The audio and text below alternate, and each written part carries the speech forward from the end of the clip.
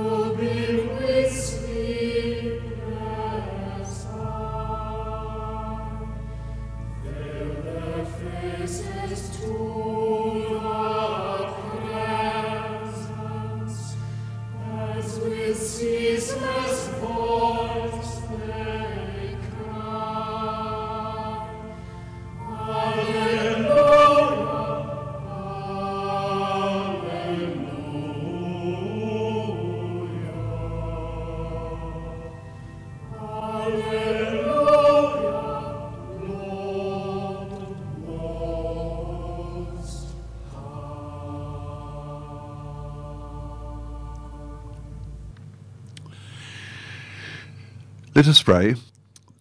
This is the time when God waits to break into our experience, to change our minds, our lives, and to change our ways, to help us see our world and the whole of life in a new light, to fill us with joy, hope, and certainty for the future. This is the time, as are all times. O God of this place, our place, every place, of this time and all time, here and now we praise you. Many people are out of touch with themselves and with others. Many are too busy to sense the needs of others, those hungry for love, those who are lost and friendless. People are dying for our love. O God, live in me and love through me, day by day, so that together we may make a world that is new. Amen. Now, I want to read to you from Luke's Gospel, the 11th chapter. The first part of the story is called The Importunate Friend. Jesus also said to them, "Suppose one of you has a friend and goes to him in the middle of the night to say, 'My friend, lend me 3 loaves, because a friend of mine on his travels has just arrived at my house, and I have nothing to offer him.' And the man answers from inside the house, 'Don't bother me. The door's bolted, my children and I are in bed. I can't get up to give it to you.' I tell you, if the man does not get up and give it to him for friendship's sake, persistence will be enough to make him get up and give his friend all he wants. So I say to you, ask and it will be given to you, search and you will find, knock and the door will be opened to you. For the one who asks always receives, the one who searches always finds, the one who knocks will always have the door opened to him. What father among you would hand his son a stone when he asked for bread, or hand him a snake instead of a fish, or hand him a scorpion if he asked for an egg? If you then, who are evil, know how to give your children what is good, how much more will the Heavenly Father give the Holy Spirit to those who ask him?" May God write those words in our hearts. Now we come to another hymn, a more modern hymn. The words are by Shirley Murray, and the beautiful tune by Nigel Eastgate, "Dream a Dream." It's from an album, Faith Forever Singing, and it's sung by a group from Wellington called Sings Harry.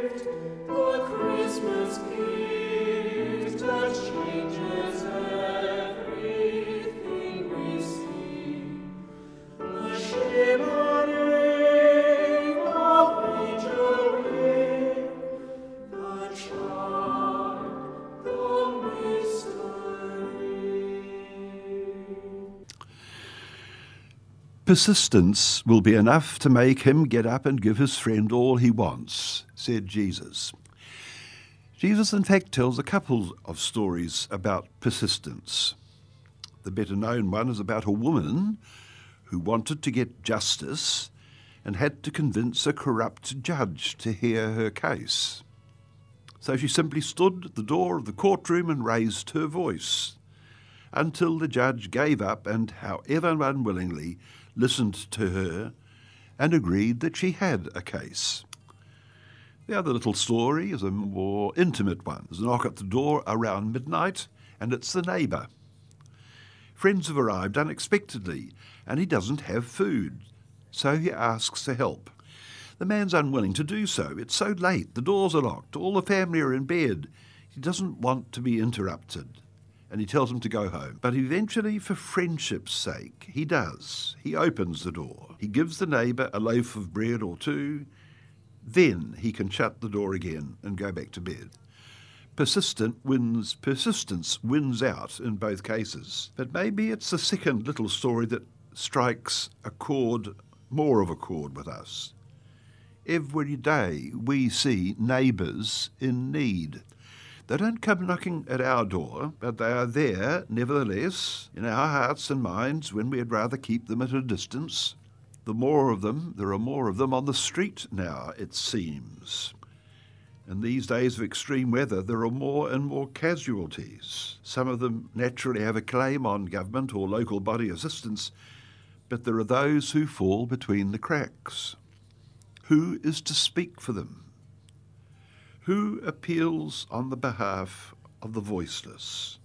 Who can open the doors to a listening ear? Who will, firstly, listen to you, the needy one? Would you want to make a public fuss about your predicament, like the woman before the unjust judge? Would you upset your neighbour's routine because you've got an unexpected problem to solve? Is prayer the best answer? I think we could talk about that. What comes to mind when you think of prayer? Is it something to do with a lifelong habit, like closing your eyes or folding your hands in a particular way or kneeling? What do you ask for? What do you expect? Especially when you think of those words of Jesus, your Father knows what you need, what your needs are before you ask of him. Do you come with a sort of shrug of the shoulders, leaving it all to the good Lord and the good Lord's infinite wisdom? That's not much of a reason for praying. Do you hope to understand old truths, but not sure that you'll recognise the difference, when in fact the old truth is a newly told story from your own world, like the parables Jesus told? Do you pray that you'll not be given the responsibilities of leadership because you've got the notion that it's wrong to put yourself forward? The woman in the parable wasn't like that. Do you always come to pray for others rather than for yourself? Do you want peace of mind for others and not peace of mind for yourself as well? It's not a selfish hope. Do you come because the times are difficult for us all, and you know how good it is to share your concerns with a listening Father for our city, our country, our world struggling with COVID-19? At the heart of it all is prayer. Not repetitious words, not a physical posture, eyes closed, head bowed, but a commitment to talking with the Son of God, who is as near as breathing. And at the very heart are people like us, though we may not think of this one or that one in such a way, but people like us nevertheless. And we have so much to share, if only we knew. Through prayer there comes acceptance and compassion and hope for every one of us. And remember, it's in your language, not anyone else's. It really is. Prayer really is so immediate, so simple, so effective. But it's not all just peace at the end. There's challenge too, not as alternatives, but one always with the other, because that's what Jesus offers. That's how he lived his life. We may call him the Prince of Peace, but his whole life was to do God's will, and there was both peace and challenge. There is both peace and challenge in following Jesus.